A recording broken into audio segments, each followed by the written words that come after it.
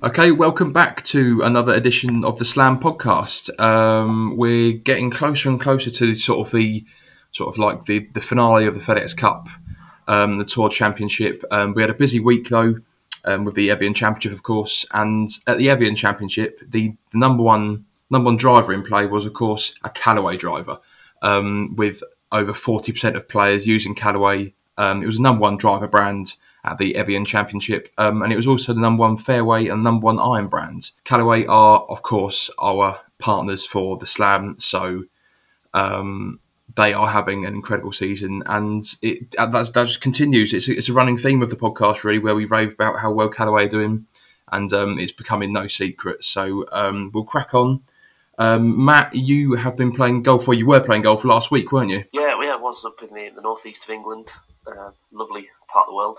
The golf wasn't as good as you might have seen at the Evian or the Senior Open or the 3M, but no, we had some fun. We got absolutely soaked. But yeah, no, it was good. So where did you play again? So we played in Bamburgh Castle, Dunstanburgh Castle, and then the Northumberland, which is actually inside Newcastle Racecourse. Oh, right, okay. But yeah, three very nice courses. Newcastle, the Northumberland, is a regional qualifying event as well for the Open. So it was in decent nick as well, despite all the rain. The golf again was not in that decent nick, but you know, we had fun and lost a few golf balls. Nice. Do you have any money games or anything like that? Yeah, I played. Yeah, so we played in a pairs thing, and I actually got two on on a par 3. Oh, nice. It was like, this is gonna be a good week. This it's gonna be easy. Yeah, quickly went downhill. So yeah, I took a few quid off the lads we were playing with. So that was a positive. That is surely the target at the start of the week, surely. Yeah. So as I mentioned, we'll crack on with I think we'll start with the Evian Championship because it was a big moment, a big week for Celine Boutier, who achieved the lifelong dream. Really, she won the Amundi Evian Championship on home turf. The 29-year-old is now the first Frenchwoman to win her home major at Evian-les-Bains in France. She shot a final around 68 to win in absolute dominant fashion by 6 shots. Afterwards, she said, honestly, it has been my biggest dream ever since I started watching golf. This tournament has always been very special to me. Just even watching as a teenager, and to be able to hold this trophy is pretty unbelievable. So it was it's probably the biggest week of Celine Boutier's career. It's the largest winning margin in the tournament's history, along with Lydia Ko, who won it by the same margin in 2015. And the tournament only claimed major status in 2013.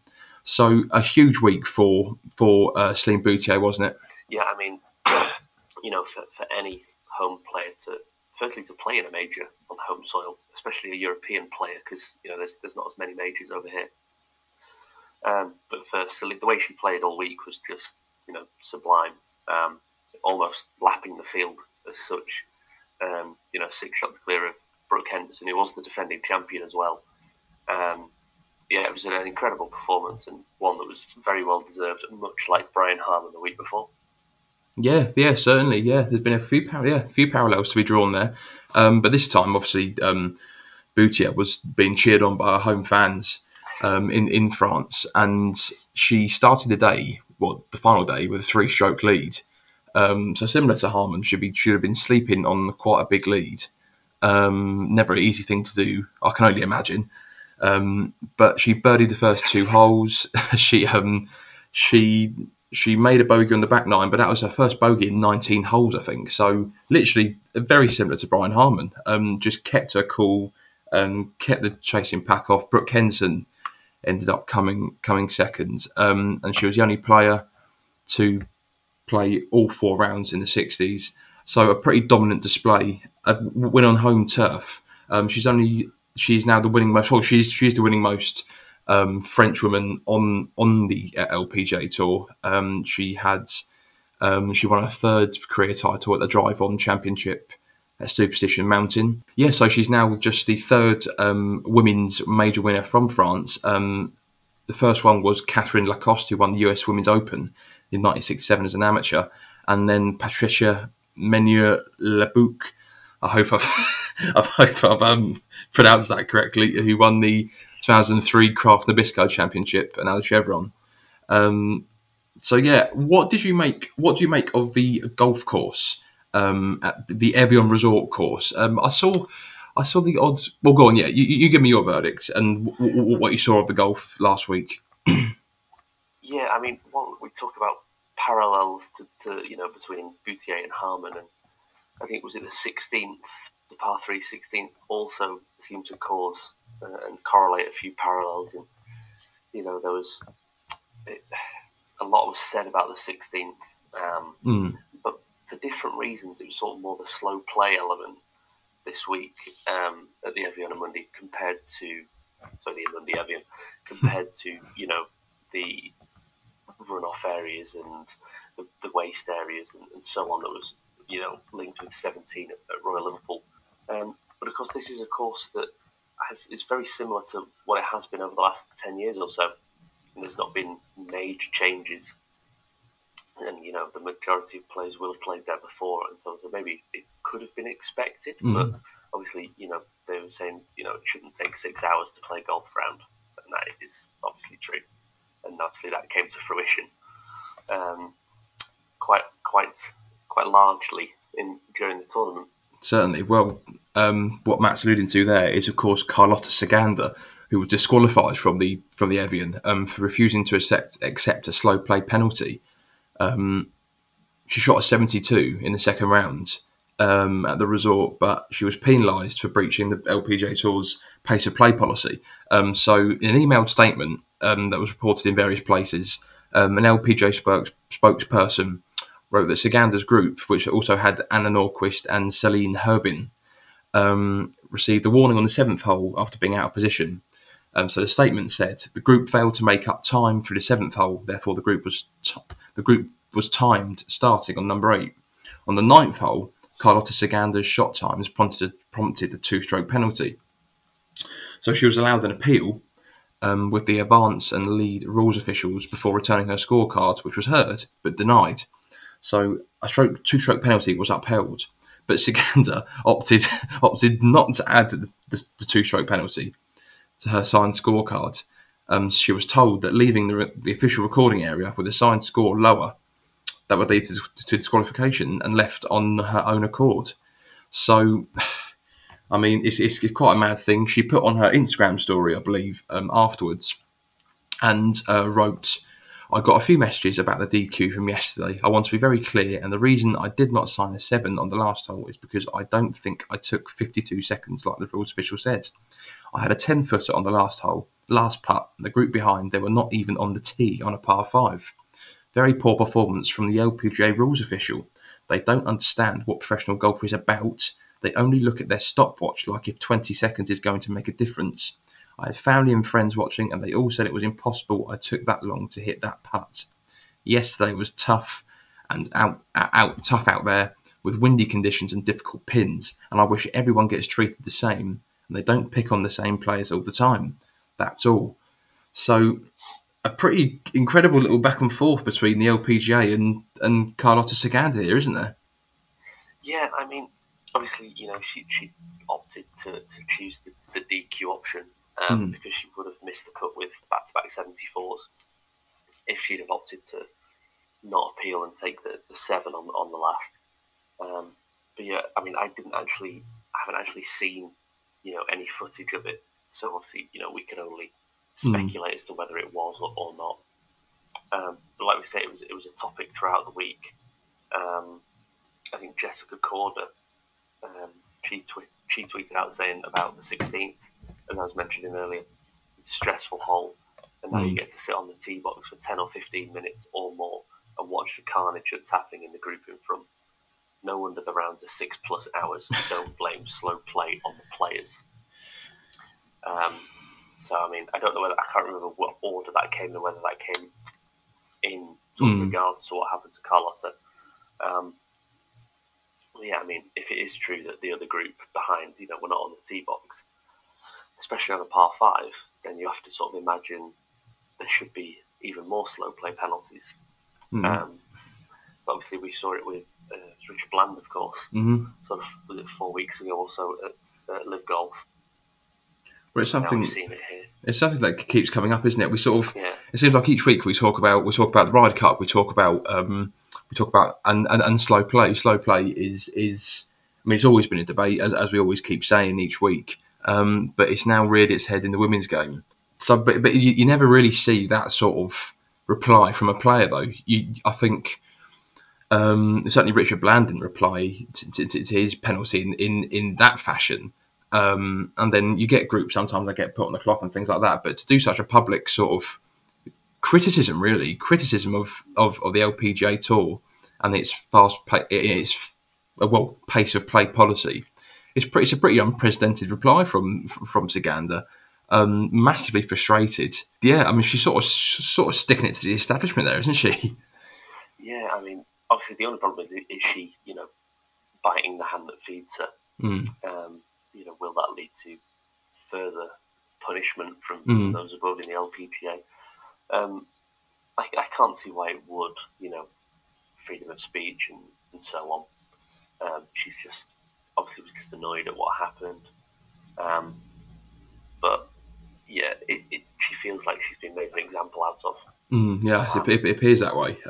I picked up on another thing. I picked up on another thing from the Evian Championship. So Angel Yin, she had a good start in the first round, and for the second year running, at the Evian, a player, Angel Yin in this case, had her ball picked up while it was in play, and now I do not understand. I don't care how old you are, if you're a child, if you're an adult. I don't understand why, if you go to a golf tournament and you see a golf ball, you then pick it up. It absolutely does my head in. So Yin was playing the par 5 15th hole, and a shot sort of skimmed the fairway to outside the ropes. And a young fan then picked up the ball, and then Yin afterwards said the kid was really, really happy, and I was far away and I saw his arm go up. So the caddy wasn't that pleased. The caddy sort of went off in pursuit of the kids, and then walked the boy back and asked him to point out where the ball had initially landed. So this led to sort of talks and things like that. And then the rules official wanted to determine where the shot should be taken from. I honestly, I cannot. It really annoys me, to be honest. Where did it happen recently? It might have happened at the match play in March. Obviously, that's not recent. The match play in March, or the PGA, might have been the PGA as well, where someone has seen a ball in the rough or like the walkways where all the grass is flattened down and picked up the ball. It's like, what else? Where else do you think that ball's come from? It's not come from the driving range, is it? It's obviously a player. I mean, I sort of have some sympathy. I've seen the pictures, and the kid looks to be, 10 max. Yeah, I know. So I have some sympathy in the fact that, it might well be his first golf tournament that he's been to, and he's just, what kids are like. They see something, it's like, oh, golf ball. Whereas if it's a 55-year-old bloke, then there's no sympathy. It's like, what are you doing? But yeah, I do have some sympathy for the kid, and obviously, I think she was able to play on from where it was. I suppose, yeah. Made par, and then eventually actually finished with a 67. But yeah, it's one of those things where it's just, a kid sees a golf ball, picks golf ball up.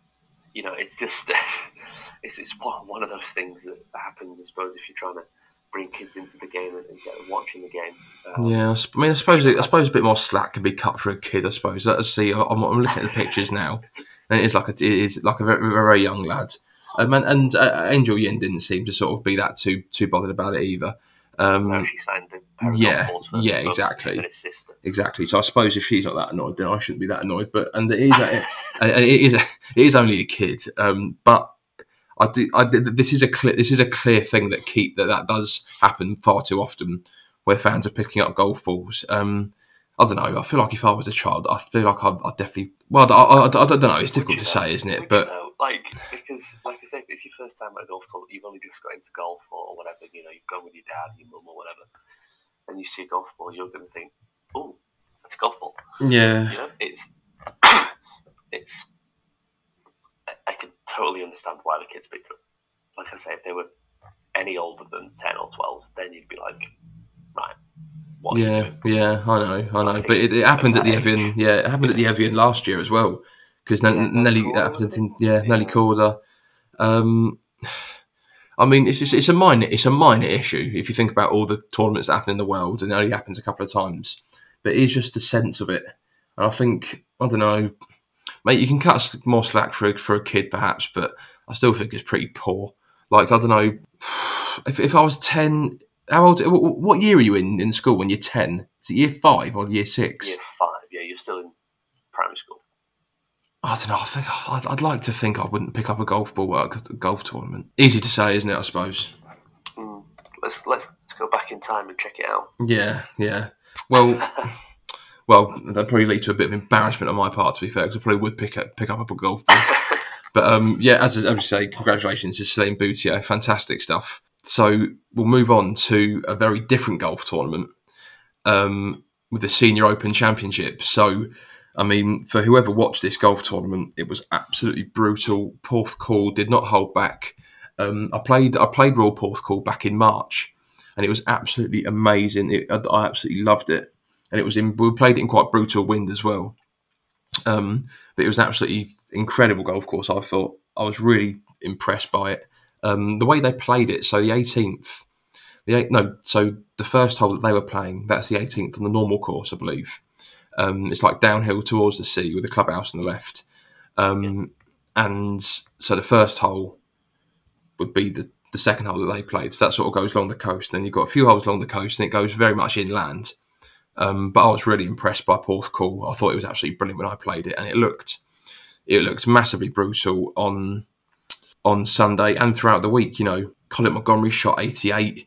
26 players out of 70 failed to break 80. There was an 89, I believe. Even the winning score. Well, the winning score in regulation was 5 over, wasn't it? With Alex Cejka and Padraig Harrington tying on 5 over, with Alex Cejka eventually beating Padraig Harrington on the second playoff hole in Wales. So, what did you make of the coverage of the Senior Open? I mean, I was loving it. Yeah. We always say, we've had this conversation before. Should the Open be, and then of course, therefore, the Senior Open, should it be tough or should there be scores out there? And the Open, for me, should always be tough. It should always be sort of the toughest one. It's the only links test. And obviously the weather does play a part in that, the Great British Summer, of course. And we saw that in bits at Royal Liverpool. Where there's a few showers here and there. When the wind's gone up, it was difficult. But Porthcawl was a completely different beast. Yeah. Really, the first couple of days to then the weekend. I mean, I don't think there was anyone who shot under par on Saturday. And then, Sunday was even worse, like you say, 5 over being the winning score. I think Rich Bean finished last on 26 over par. I mean, it was Patrick Sealfold who shot the 89 on the last day. Only Wai Yang shot level par on Sunday. But yeah, in the end, Alex Cejka somehow wearing short sleeves, woolly hat and waterproof trousers. Yeah. Eventually got the job done with a birdie on the second playoff hole. And of course it leaves Padraig Harrington finishing runner-up in the Senior Open twice. In both of his, appeared twice, finished second twice, and still looking for the Senior Open double. Yeah, and we'd be only the 5th player, I believe, to do that if he was to complete it. So yeah, Alex Cejka's won. He's won 3 senior majors now. He was absolutely delighted, wasn't he, at the end? He sort of said at the end, "What a day! I still can't believe I'm here. I've beaten Padraig in a playoff. He's such a great player. It's been a really tough 2 days. I can't believe I'm standing with the trophy here, seeing all of those great names on the trophy, coming in here with all the pictures and everything, all the guys who have won it before me, now holding it myself. It is surreal." So yeah, this is third senior major. And yeah, I think 16 holes. I think 16 of the 18 holes averaged over par, which is hardly surprising. But I know this is a classic. This is a trait of senior golf and the PGA Tour champions and things like that, and the Legends Tour every week. But it is great. It's such a blast from the past, even for us who were sort of fairly youngish golf fans. You still watch it and see Vijay Singh, Montgomery, Harrington, and people like Singh and Montgomery. They were golf. Yeah. In the 2000s, along with Tiger Woods and Phil Mickelson, they were the sort of non-Americans that you would cheer for. Everyone wanted Vijay to win. Obviously, as Brits, we loved watching Monty, and obviously his exploits in the Ryder Cup were incredible. But yeah, I mean, the list of names in this, like toward the top. Bernard Langer. Well, we know how many senior majors he's won. KJ Choi, Paul Lowry, Thongchai Jaidee. It's just so fun. Like it gives you with those players, it just sort of gives you a taste of what you didn't have. I think because obviously you have Langer who breaks. It seems to break a record every time he wins on the PGA Champions Tour.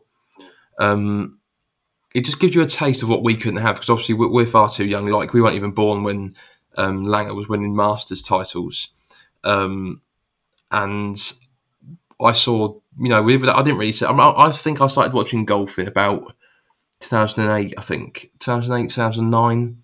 Then from then I was obsessed. But so then I missed people like Darren Clarke in their prime, people like Colin Montgomery, and it just gives you a taste of what it was like. I know they're not actual majors, but it means I feel like there's no doubt that it means a lot to these players to win these tournaments because it keeps that like competitive fire burning, doesn't it? In a way. Yeah, and I mean, obviously we saw Phil Mickelson go over and play on the Champions Tour, and then come back and win the PGA Championship. Podrick was playing well at the Open last week, and obviously then in position again to win at the Senior Open. Like I say, it's just good to see those names again. Harrington, Clark, Jimenez. Obviously, Miguel was leading after the first round. But yeah, I mean, what a brutal weekend it was. Just you always see when Jimenez comes out, you always see the classic warm up gym videos, don't you? Yeah, and of course Hideki's tried to take those on at Royal Liverpool last week, which I thought we all love to see. But yeah, I mean, it was just another great week of difficult testing golf. It's just unbelievable. I've got the leaderboard up now. So you've got as you said, you've got Rich Beam in last place on 25 over, and then you've got Montgomery in 68th place. So he made 3 double bogeys and a triple bogey in the last round. Montgomery, he made 1 birdie, and I think there was 1 eagle all week. I can't remember who made it now. There was 1 eagle all week, and then Harrington on the last hole had an eagle putt to win a championship. That would have been just a second eagle all week, and then he duffed a chip in the playoff, didn't he? Which is a shame to see because you see all these instruction videos that Harrington makes and all the tuition he gives, and he's sort of finding a new lease of life on the seniors tour in America. It's never any shock when he's at the top of these leaderboards on the senior circuit. Definitely not. But that was a pretty uncharacteristic mistake, wasn't it? Yeah, it was. Whether it was a case of tiredness after playing all 4 rounds at the Open last week, and then coming through the Senior Open and obviously being battered by the conditions. Whether that played an effect, but yeah, it was a very un-Harrington finish to the tournament. And obviously, fair play to Alex Cejka. He was there when it mattered most. Yeah, I just love this leaderboard. You got KJ Choi. He won it. He just won at Sawgrass, isn't he? I think KJ Choi. Ken Juke. Well, Y Yang. All these players. There's So you got Jerry Kelly who finished 7th, but he shot 8 over in the final round. You got Philip Archer who's finished tied 5th. He shot 8 over in the final round. Alex Cejka shot 5 over. Harrington shot 4 over.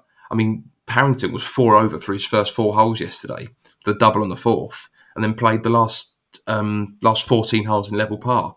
I mean, what golf that is. Yeah, I mean, like you said, new lease of life.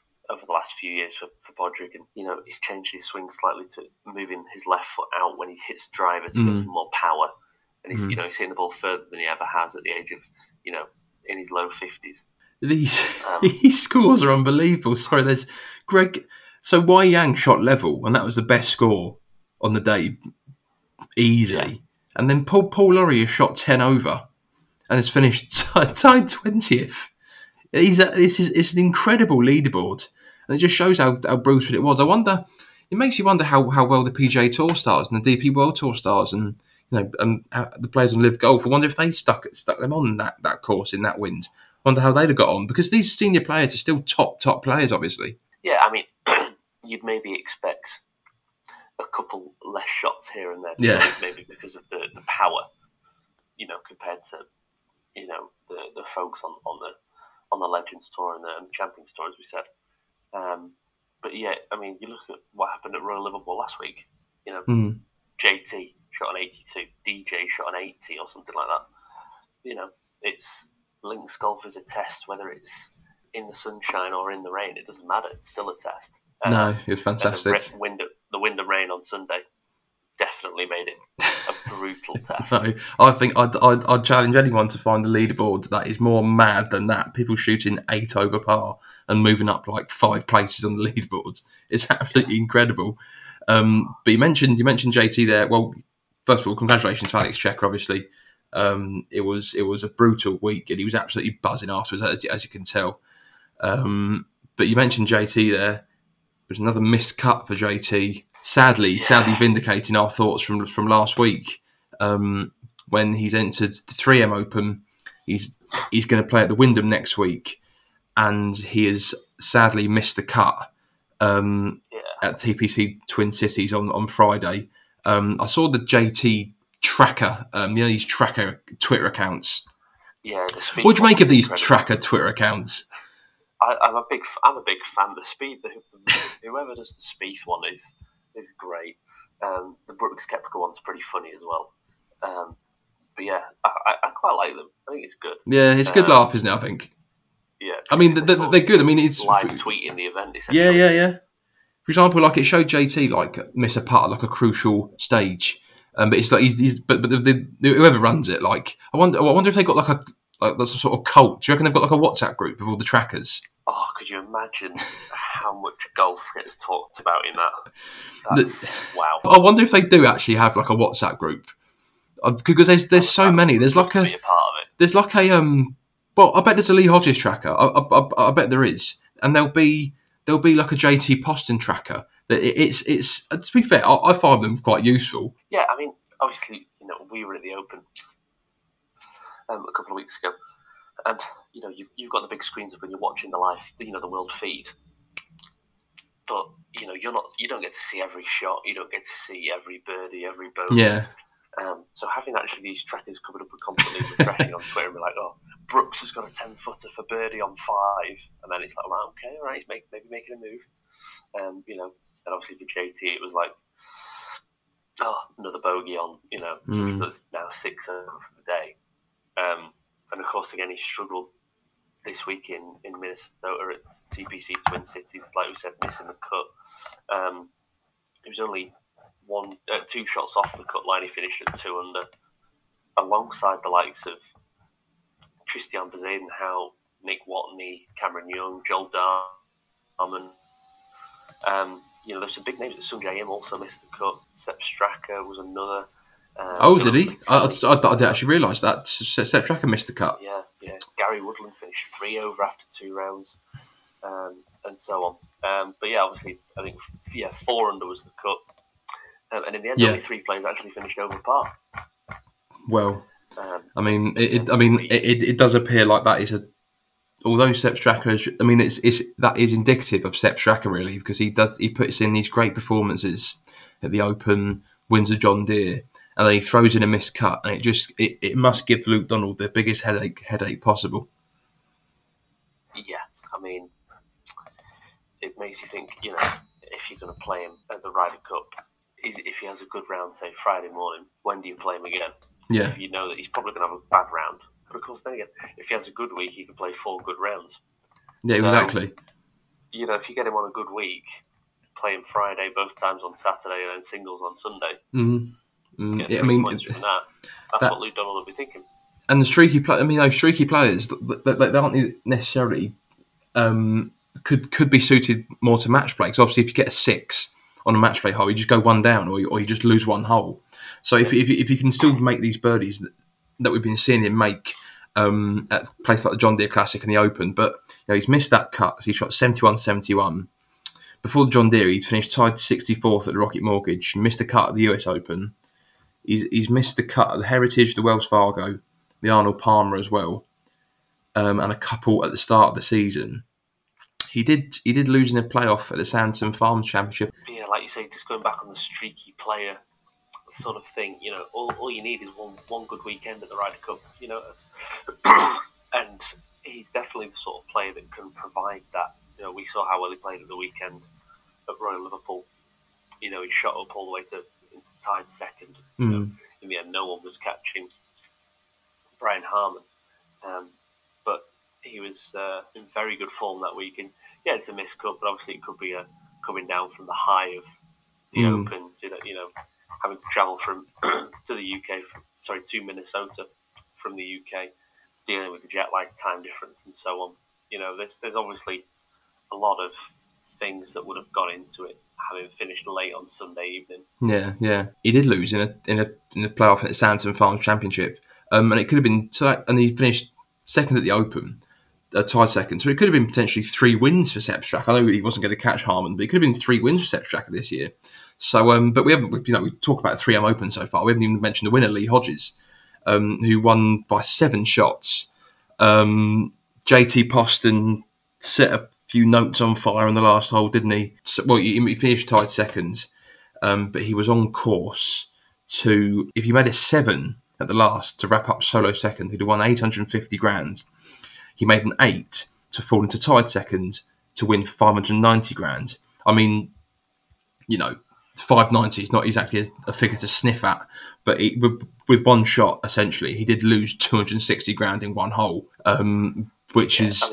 and again, no one was really going to catch Hodges. No. He was miles clear at the end. I think he had 2 eagles in the final round on the par 5s, and he just looked in control all week. Yeah, a wire to win. And it's his first win on the PGA Tour. And yeah, 7 shots is unbelievable. He absolutely bit of a mic drop finish, wasn't it? When he ripped his approach back to the hole on the 18th at TPC Twin Cities. So a fantastic win, and he's risen to, I believe, 33rd in the FedEx Cup rankings, which is what can happen. He's grasped the moment which people like Sepp Straka and Justin Thomas haven't. He went from 74th to 33rd in the FedEx Cup standings. He's now in good stead to challenge. Well, he's going to be in the first event, the FedEx St Jude, and then you've got the BMW after that and the Tour Championship. So he's in good stead to make the Tour Championship and make big money. And he is a player with these no cut events that got announced earlier this year, and then they'll be next year, and then the people who get into them is based on priority, and players who maybe need to gain priority rankings are going to play this autumn as well. So for the players that complained about the new no cut formats, maybe some people that claim that it favours the best players, or it favours the biggest names who are going to play in the week in, week out. Well, look at Lee Hodges. If you play good golf, you'll earn the right to be in these events. And I think it just this week just gone just shows that if you take the ball by the horns on the PGA Tour, I mean, God, we're talking about it like it's a piece of piss, but if you take the ball by the horns on the PGA Tour, I mean, look what can happen. Yeah, I mean, you mentioned over from 74th, and of course the top 70 make it into next week's FedEx and Jude Championship. And talking about JT earlier, he's one of so many big names that might actually miss out in making the FedEx Cup. There's a couple of big names sort of just inside. The likes of Matt Kuchar, Aaron Rai, of course, who won in Scotland a few years ago. Cam Davis as well. He's just jumped up to 69th after last week. They're just inside, and then outside you've got the likes of Shane Lowry, Justin Thomas, Matt Wallace, Adam Scott, Danny Willett. They're all sort of within, less than 100 FedEx Cup points of making it into the top 70. Kevin Streelman, who finished runner-up this week in Minnesota, has jumped up to 84, so he's now in with a chance. But there's some massive names. Gary Woodland is 90th. Yeah, Alex these Norris weeks weeks fly by, don't they? These weeks absolutely fly by. Exactly. Christian Bezuidenhout also had a decent week at the Open. He's 107th. He's obviously, of course, one of those DP World Tour players that's still sort of trying to make it on the PGA Tour. But yeah, like I said, the likes of Lowry, Thomas, Willett, big names to miss out on the FedEx Cup playoffs if they don't get results. Yeah, and I think just refer back to when the new schedule was announced for next year, and the sort of it is a rumour, but I think they are going to happen in terms of no cut events and priority rankings and things like that, and how players get into these events to earn the biggest money.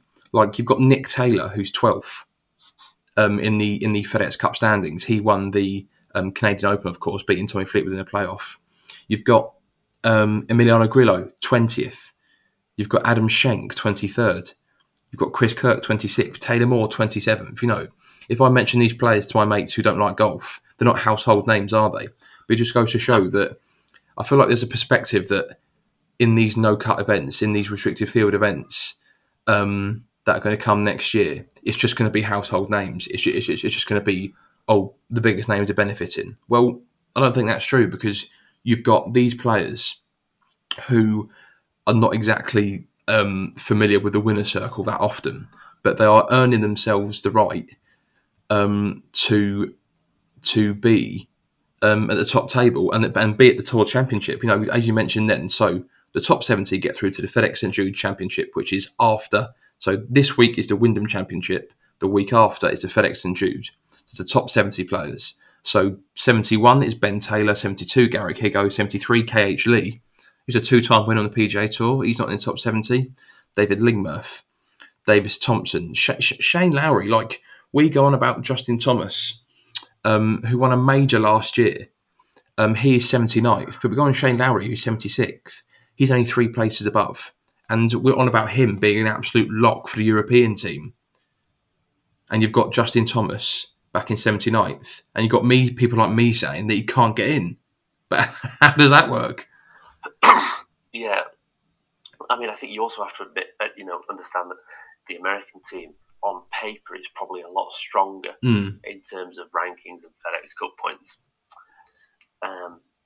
Whereas obviously Shane Lowry sort of encapsulates that European spirit, And just looking at the field for this week, everyone from 56 in the FedEx Cup rankings, which is actually Hideki Matsuyama, 56 all the way down to 86 all feature this week. It's a big week, isn't it? Well, so Danny Willett, Joel Daly, Adam Scott, Matt Wallace, Justin Thomas, Shane Lowry, like say David Lingworth, Garrick Higgo, Ben Taylor. They're all in this week, along with the names further down: Aaron Baddeley, David Lipsky, Gary Woodland, Alex Noren, Christian Bezuidenhout, Martin Laird, who was another runner-up this week. Yeah. He keeps popping up, doesn't he, Martin Laird?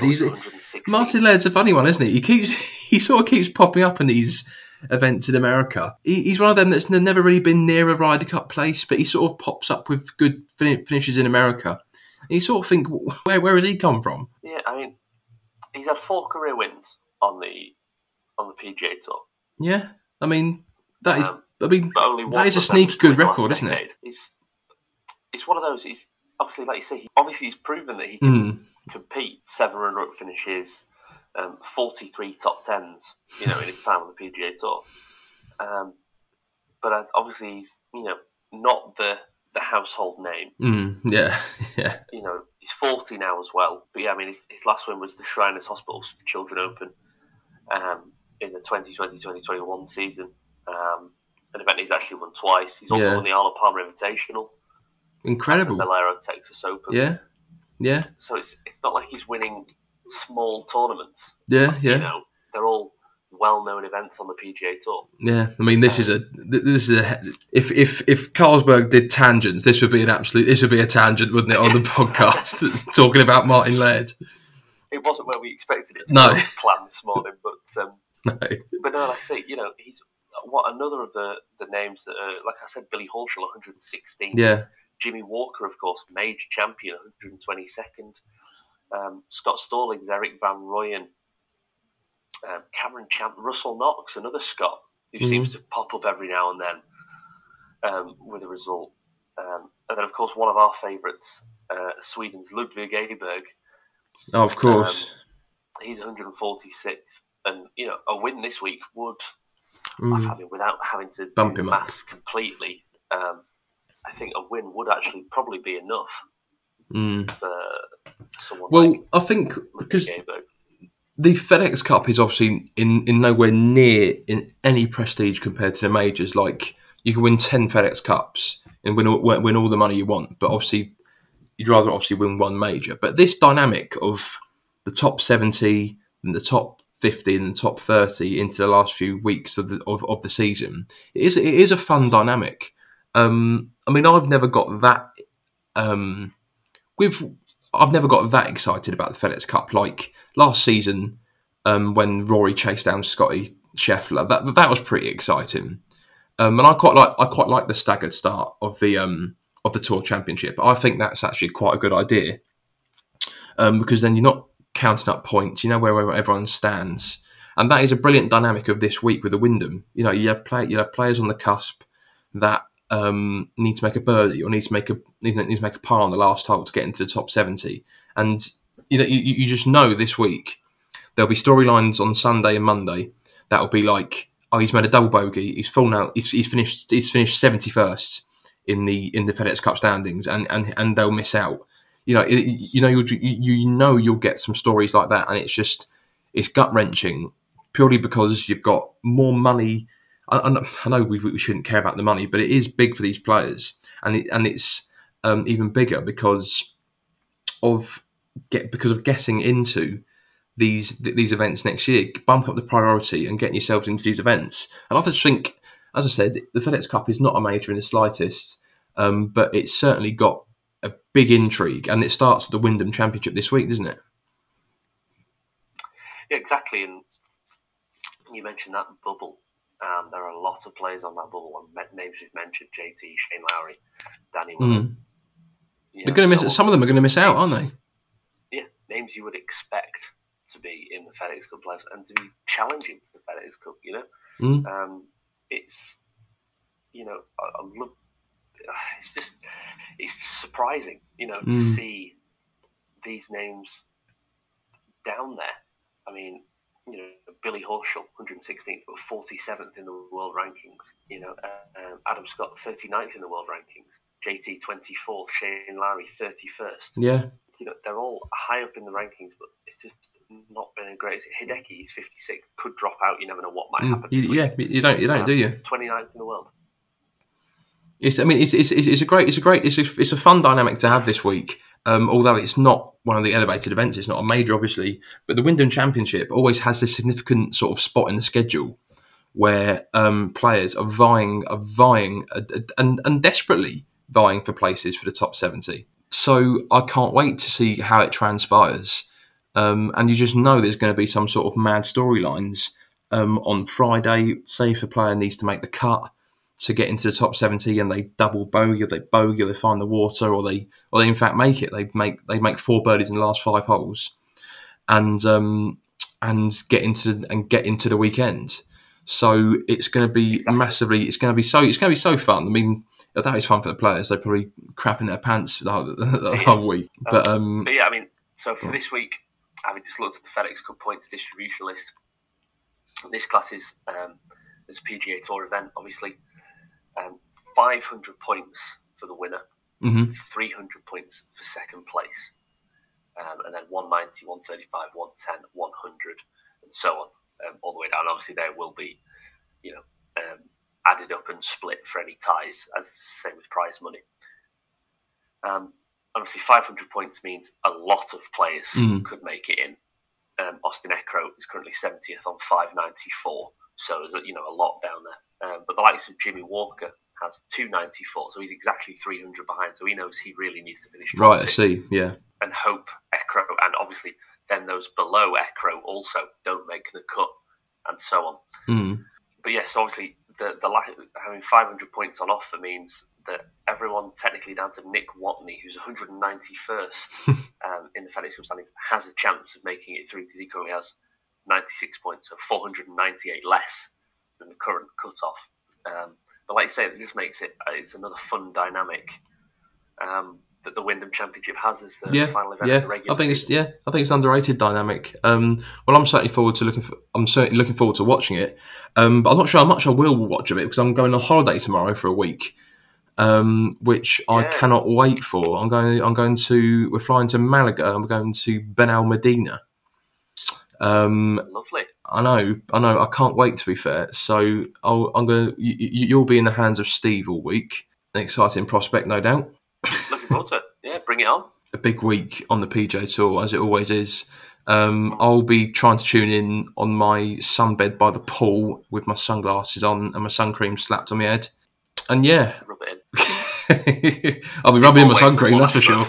Yeah. I realised what I'd said. Yeah, the slam would be very different. Might be you and Steve, might be you and Tom, might be slam will be Chiversless for the first time in the last few months. Well, but there'll still be a mat. There'll still be a mat, won't there? Those heights. Yes, exactly. Okay, cheers, mate. No worries, mate. Cheers. Ciao.